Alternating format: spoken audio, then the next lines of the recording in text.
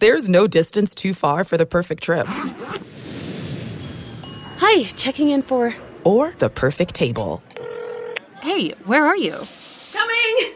And when you get access to Resi Priority Notify with your Amex Platinum card... Hey, this looks amazing! I'm so glad you made it. And travel benefits at fine hotels and resorts booked through Amex Travel, it's worth the trip. That's the powerful backing of American Express. Terms apply. Learn more at americanexpress.com/withAmex. In the first two movements of our series, we celebrated how Beethoven's Fifth Symphony rewrote the rules of classical composition to create this four-movement drama that inspired the world in its triumph over adversity. Yes, we did. In the third movement, we heard how the innovations of the Fifth Symphony created this new culture of focused, reverent listening. Yeah. And with it, a rigid system of etiquette and behavior that often turned the concert hall into this space of belonging and exclusion. Right. That's a culture that still permeates classical music today, because I don't know about you, Charlie, even I feel sometimes uncomfortable at classical concerts. Like, I don't know the rules, or like even if I'm listening the right way. Totally. Yeah, I hear you. And all of this leaves us in 2020 on Beethoven's 250th birthday with a question. How do we reckon with this brilliant, rule-breaking symphony and the classical legacy it played a role in creating?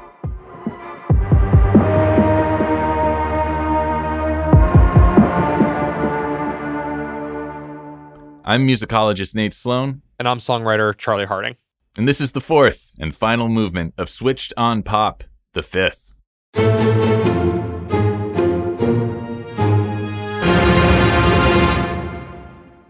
Beethoven's Fifth is all about overcoming adversity. So what could that look like today? One answer would be tackling systemic inequality within the world of classical music. Beethoven would definitely be down for that, right? It used to be that orchestras did represent their community back in the 1840s, perhaps, but now you can't argue that that is the case anymore. That's the Philharmonic's clarinetist, Anthony McGill, and he loves Beethoven's music, but he also worries that the prominence of symphonies like the Fifth in concert halls can crowd out listeners who don't feel represented by European classical music. If orchestras are going to state publicly that they value equity and diversity and all of these things, they're going to have to start figuring out, how does that look when I'm programming this music? So I think Anthony raises a really important question here. Yeah. Every year, symphonies across the country decide what music they're going to perform that season, and those decisions create an image of who represents classical music. Right. And usually it's people like Beethoven, because Beethoven's Fifth is in constant rotation. Yeah. So how do we make space for new composers who reflect the world that we live in? The musicologist Andrea Moore proposed a radical solution in an article that she wrote for the Chicago Tribune titled, "Beethoven was born 250 years ago. To celebrate, how about we ban his music for a year?" Anniversary years, rather than always reverting to doing more of the same, more Beethoven, offer us the opportunity to really think in different ways about these composers' legacies. So there are two basic proposals. One is that we somehow create a year-long worldwide moratorium on live performances of Beethoven as part of marking the anniversary year. And the other is that we then fill that space with the sort of greatest breadth of new music as institutions and individuals can possibly find. What do you think of this idea, Charlie? For Beethoven's birthday present, we say, we're not going to hear from you for a whole year. Well, I kind of feel like inadvertently, that's the birthday present that Beethoven got, because there really aren't many operating orchestras anywhere in the world right now. So Beethoven is silent this year. That's true. The pandemic has put orchestras, musicians everywhere, really, in a perilous position, which is why these questions of programming might be more important than ever. And in this respect, Andrea said that she got a lot of really positive responses to her piece, but also received a lot of anger at the suggestion that we even take just a break from Beethoven. The outrage was real. I think it's a sense of being under siege that we see in other parts of social and civic life right now. A sense that Beethoven being replaced even for a year, even for an evening, is somehow the downfall of Western civilization and all that it stands for. A sense that something that people believe in very strongly is deeply, deeply threatened. Wow. So the backlash to the backlash. Yeah. Why do you think people have such a virulent reaction to the idea that we pause on performing Beethoven? Like, we've performed Beethoven probably a million times. Like, why is it so controversial? Ugh. Obviously, this is unfortunately resonant with so many other issues of how we ought to remember our history and what monuments should be shown and what should not. There's a widening recognition in the world that in order for there to be greater equality, resources might not be distributed in a win-win scenario. Some people might have to give something up. And in this case, I don't think that if we stopped playing Beethoven for a year, that I would forget.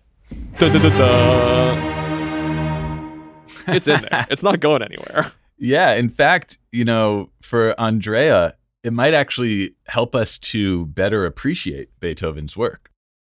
We could all use a pause from Beethoven in the interest of enjoying Beethoven, right? In the interest of facilitating an ongoing relationship with Beethoven.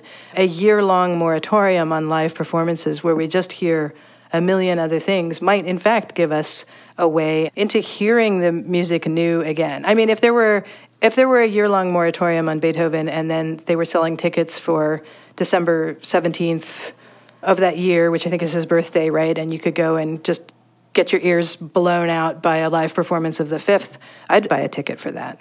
It's kind of how I didn't order takeout for 6 months, and when I finally had some dumplings, it totally changed my life. I think that's cool because even though the impact of the 5th might have been putting the class into classical, it's not as if this work isn't also utterly brilliant and influential to music since that point. And so the things that we hear today, they're interwoven with Beethoven. Giving him a little break might even highlight a bit better what kind of impact his music has had on the positive side. I agree.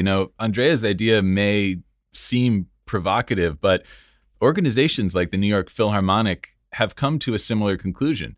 At the Philharmonic, we decided, since every single other orchestra in the United States and indeed the world seemed to be playing the complete Beethoven symphonic cycle of all 9 symphonies, that was probably a year we didn't need to do it.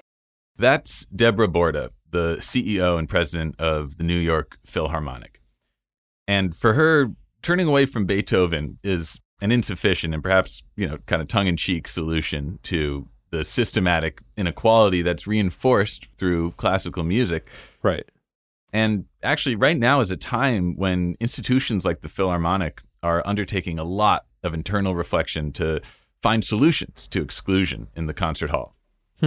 So there are multiple ongoing conversations like ending blind auditions so that orchestras can be as diverse as the communities they represent, to rethinking what repertoire gets studied in conservatories, to moving beyond outreach and literally going into communities, much like the Philharmonic is doing with their Bandwagon series.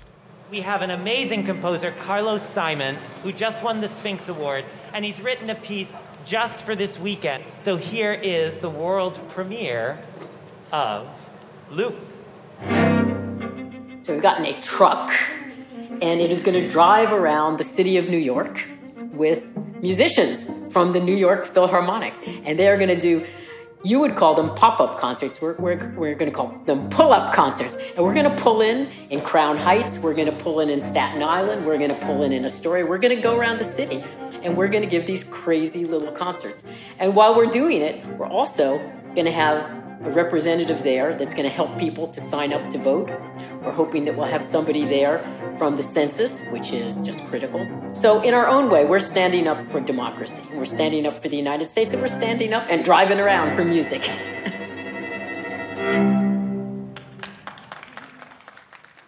That's really fun. I love it. I wish I could stop by that pickup truck. Yeah, I was really moved when I heard this because, at the top of the episode, we heard the clarinetist Anthony McGill say that orchestras need to meet their communities where they are. And this feels like a way of literally doing that by showing up with a truck full of classical musicians and playing music in the places where people actually live. Yeah, I imagine all of the various classical music etiquette will also potentially get to be thrown out. Like, time to clap. Wear whatever you want. Yeah, hoot and holler. BYOB. Another way that Deborah and the Philharmonic are trying to reach new audiences is by following Andrea's lead and commissioning new works through a series of special projects. One is called Project 19. This is the 100th anniversary of women, at least white women, having the right to vote in the United States. It's only 100 years. So we undertook the single largest commissioning program ever for women composers. And we commissioned 19 remarkable women to compose pieces that would have their world premiere by the New York Philharmonic. One of my favorites of these new commissions is by Talia Leon. Her piece, Stride, is inspired by the life of Susan B. Anthony. And it features these jagged string passages that are immediately followed by stoic melodies from the brass. That's rad. Right? It's like, okay, maybe we step back from Beethoven and give some other people the mic, so to speak. Yeah. If you've been to any orchestra before and you look at the music that's being played, for real, very rare that you see a female composer on the list. So yeah, your feeling there isn't off, Charlie, because of all the pieces programmed by major symphony orchestras last year, only 8% were composed by women. Oh my gosh, there's so much work to do. There might be one other way to think about dealing with Beethoven's legacy in 2020. There's the idea of kind of pressing the pause button and bringing in other voices into the fold. Yeah. But what about the idea of actually tackling Beethoven head on, rewriting and rethinking the very works that we continue to play today? I mean, if you're saying we're going to put the disco versions of Beethoven in the concert hall, I'm totally down for that.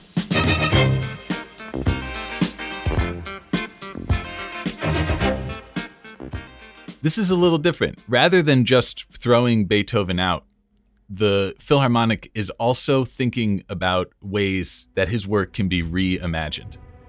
We actually commissioned a work inspired by Beethoven. And we had David Lang, an American composer, wonderful American composer, write a piece based on Beethoven's Fidelio.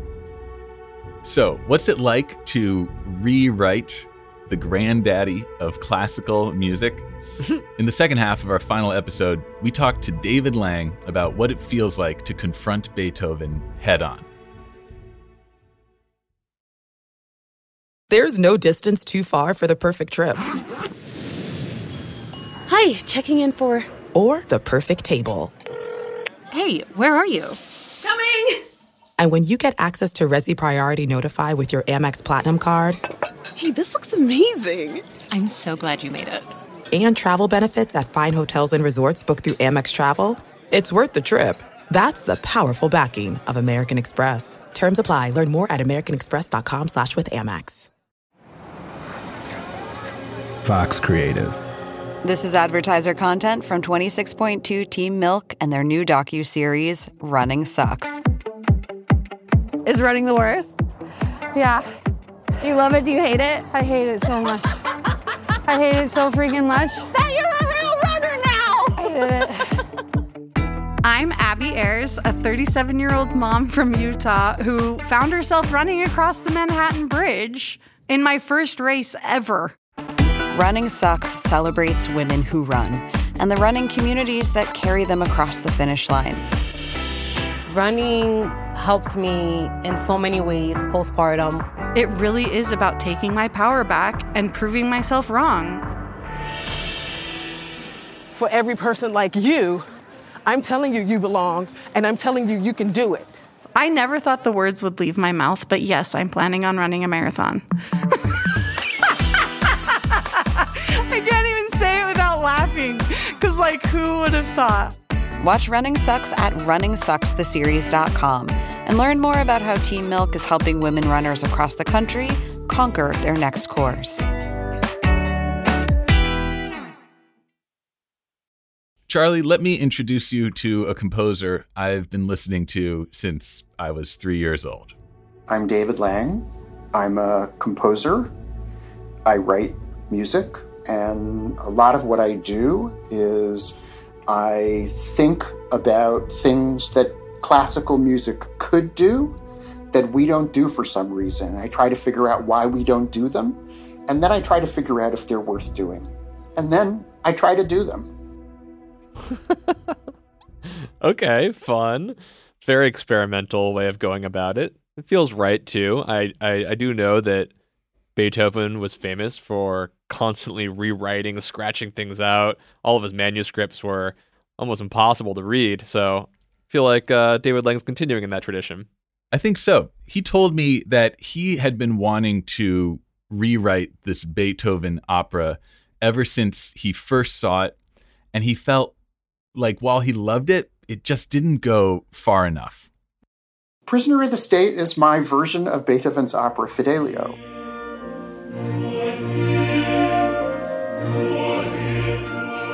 I saw this opera when I was, in my early 20s, and it's something where Beethoven comes out with what is essentially a kind of political statement, a humane and political statement about how we need to pay attention to how our society is organized. We need to pay attention to political prisoners. And yet there are all sorts of handcuffs that he puts on his ability to go as far with this idea as we, contemporary listeners may want him to go. So I remember when I was in my 20s thinking, here is this thing that's supposed to be this great statement about prisoners, and I can tell that it's pulling its punches. What would this piece be like if it didn't pull its punches? What would it be like if we actually spent more time with the prisoners, if we really examined the state? On the one hand, we feel Beethoven's incredible desire to do something very humane, and which is very courageous.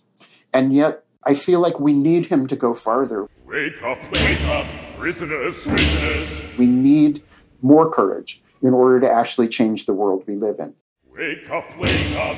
And that's how I began my piece. So cold, so cold.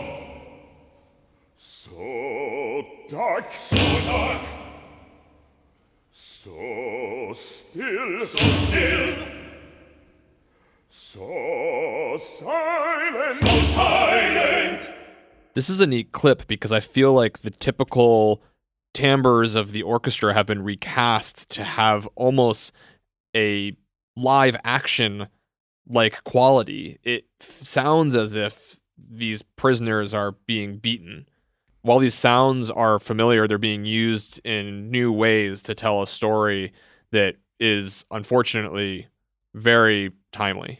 Yeah. If Beethoven's original piece is like this comic opera and he's trying to slip in these subversive political messages, David Lang is stripping away the comic artifice and just going to the heart of what matters to him, which is this question of how do we deal with the reality of living in a carceral state? And what does that sound like? I love this idea that you can have a piece that you've loved and respected for a long time that has this message about political prisoners that you feel like isn't strong enough. And rather than just kind of go, oh, well, too bad, you're like, no, I'm going to get in here and I'm going to turn this into a new piece that says what I wish the original actually did. Yeah, totally. I feel like we should invite the reimagining of all of the epic stories of history and all of the epic composers of history, as is always done, right? In film, plays, so on. We recycle old storylines to put them in the present. why not do the same thing with this material, which is so broadly known, and recontextualize it? I agree. And it raises this question, how do you go further than Beethoven? How do you recompose a classic? So I added extra things. The evil governor in the original Fidelio is just a cardboard character of a stock evil guy. But in my experience with the world, the evil people actually pay more attention to the system than everybody else.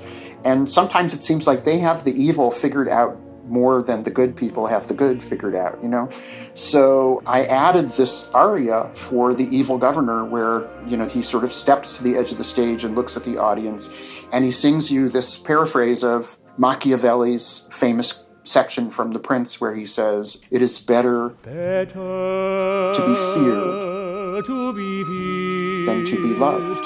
Than to be loved.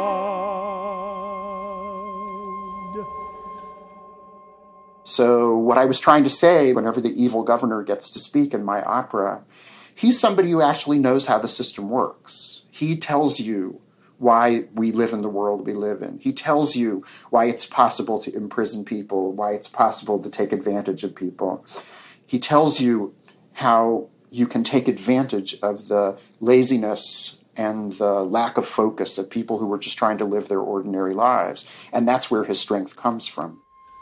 If you can't be loved,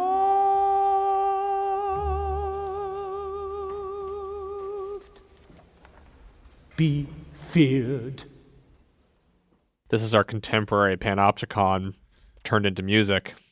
It's a really haunting piece. And, for David, honoring Beethoven's legacy means not being afraid to deal with his work directly. In fact, for him, that's what Beethoven would have wanted. I think it's really important to recognize that our idea, our whole modern notion of what a composer does, of what a composer can do, what a piece of music should be able to accomplish, that all comes from Beethoven. This idea that a composer has the ability and the right to look at society, to think about it, to make a piece of music which is big and meaningful and deals with how we relate to each other. Beethoven basically invented that idea. So the fact that I can say, I wish I had an opera which dealt honestly with politics, that would not be possible without Beethoven. It makes me think about how the Fifth was entirely about this triumph over darkness. That whole narrative is an invitation for us to think about what is the darkness in our world today and how do we make commentary on it? How do we fight it? How do we make a more equitable world, whether that's through writing a new opera, changing the makeup of an orchestra, changing where we play, and commissioning new and different works from people who might not be represented in that space.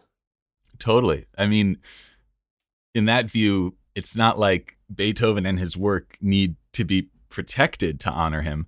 Right. To honor him, we need to mess with it. We need to rethink it. We need to change it to reflect the world we live in. And like you said, and David would agree, this all comes back to the Fifth Symphony.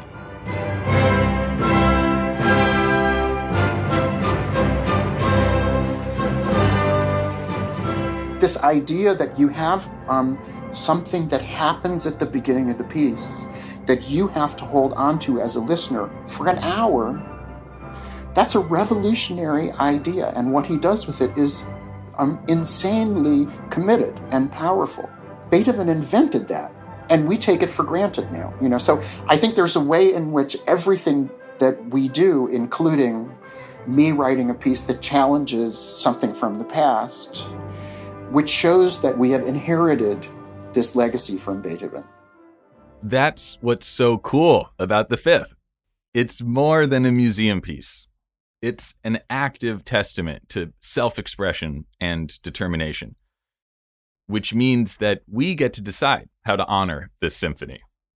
Whether that means taking a break from Beethoven to commission new works from underrepresented composers, or bringing new audiences into the fold by staging concerts in communities outside the concert hall, or rewriting Beethoven's works to make them reflect our present moment. But we don't necessarily need to rewrite Beethoven's Fifth for it to matter today. What's important is that when we listen to it deeply and knowledgeably and create our own meanings from it, right? Like, that's what we've been trying to do in this podcast series, to listen to this symphony with fresh ears. It's the same thing that keeps the musicians of the Philharmonic, Jaap van Zweden, Anthony McGill, Leilani Sterrett, Sherry Seiler, it keeps them coming back to this piece again and again. It surprises me every time I conduct this piece, because the beauty of this piece is that every day, if you are eager, you are walking in a forest and you think you know all the trees, and then every time you discover new trees. With other words, there is always something to discover. There is always something what you can do different than the day before, than the week before, than the month before, and then the year before. This one, it wears well. That's what we say in the business, because it's like that old sweater you get sick of. You put it on so many times, but this one looks good. It keeps its shine, I think. When you're on stage with, 60, 65 people, kind of anything could happen. You're surrounded by all these individuals and these artists who are bringing a different interpretation to their own parts each time. So I feel like I'm still learning things every time I play this piece, or I'm able to sort of process more information, appreciate more what's going on stage. So the piece is very much alive for me still. And it's not just the musicians who experience the symphony differently every time they play it. It's the audience who hear it through new ears. And I think that's especially true when you see it live, which is something that Deborah Borda really stressed. When I experience the Beethoven Fifth Symphony live, I am experiencing it with 1,000 other people who are sharing that moment with me. And if they're like me, when you're coming to the end of the symphony, when there are these crashing chords,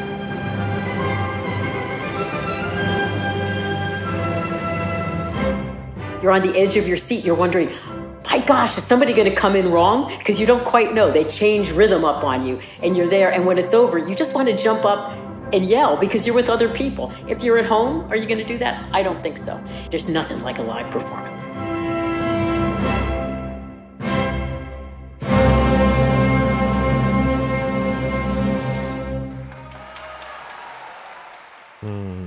Makes me miss it. So there's the CEO of the Philharmonic giving you permission to yell in the concert hall, first of all. I dig it. And I think she's getting at something that the violinist Frank Huang also talked about, that this symphony will mean something different depending on who you are. And the strength of it is its capacity to hold these different interpretations. You know, the thing with classical music is there's no words. You don't really know, other than the character of the music, what the composer is trying to say. But that's so cool in my mind, because if we do our jobs right and we get the emotional content and the character across, everyone in the audience is reflecting on something personal in their lives that connects them to this music. So maybe this piece is whatever we make it. And if we want to honor the legacy of the Fifth, we should do whatever we want with it. As long as it's new, as long as it's bold, and most importantly, as long as it tells our story. And by that, I don't mean your story or my story, Charlie. I mean R with a capital O, as in everybody, nobody excluded. And this might be what we're missing during the pandemic, why we need the arts, why we need to support the arts, why we need to insist that arts institutions keep adapting, keep changing. Because we need these collective expressions of our psyches and souls. We need pieces like Beethoven's Fifth. We need to read ourselves into these works and understand who we are. And doing so doesn't tarnish Beethoven's legacy. In fact, I think it celebrates the composer who wanted us to break all of the rules in pursuit of a better world. I'll never hear dun dun dun dun the same way again. Switched on Pop is made by Nate Sloan and me, Charlie Harding. We're produced by Megan Lubin, Bridget Armstrong, and mixed and engineered by Brandon McFarland. Social media by Abby Barr and illustrations by Iris Gottlieb. Our executive producers are Nishat Kurwa and Liz Kelly Nelson, and we're a member of the Vox Media Podcast Network. Many thanks to Jen Luzo, Adam Crane, and the New York Philharmonic. Throughout this series, we've been listening to Jaap van Zweden conducting the New York Philharmonic in Beethoven's Fifth Symphony by permission from Decca Gold. You can find this fabulous recording of the Fifth on every major streaming service. And you can listen to all episodes in our series, The Fifth, on our website at switchedonpop.com/The Fifth or anywhere you get podcasts. We'll be back again next week with your regularly scheduled programming. And until then, thanks for listening.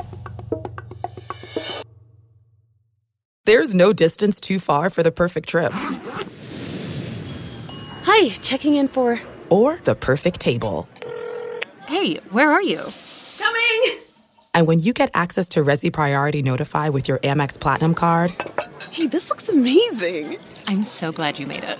And travel benefits at fine hotels and resorts booked through Amex Travel, it's worth the trip. That's the powerful backing of American Express. Terms apply. Learn more at americanexpress.com/withAmex. Why do you run? Why does anyone? I always thought that runners loved running, and that's not the case. Most runners hate running, but they choose to do it. In the new docuseries Running Sucks, brought to you by Team Milk, Abby Ayers learns why women runners everywhere are driven to go the distance. It really is about taking my power back and proving myself wrong. Team Milk is about fueling women's performance and helping them along their marathon journeys. You can sign up now for the inaugural Every Woman's Marathon taking place in Savannah, Georgia on November 16th, 2024. Learn more and register at everywomansmarathon.com.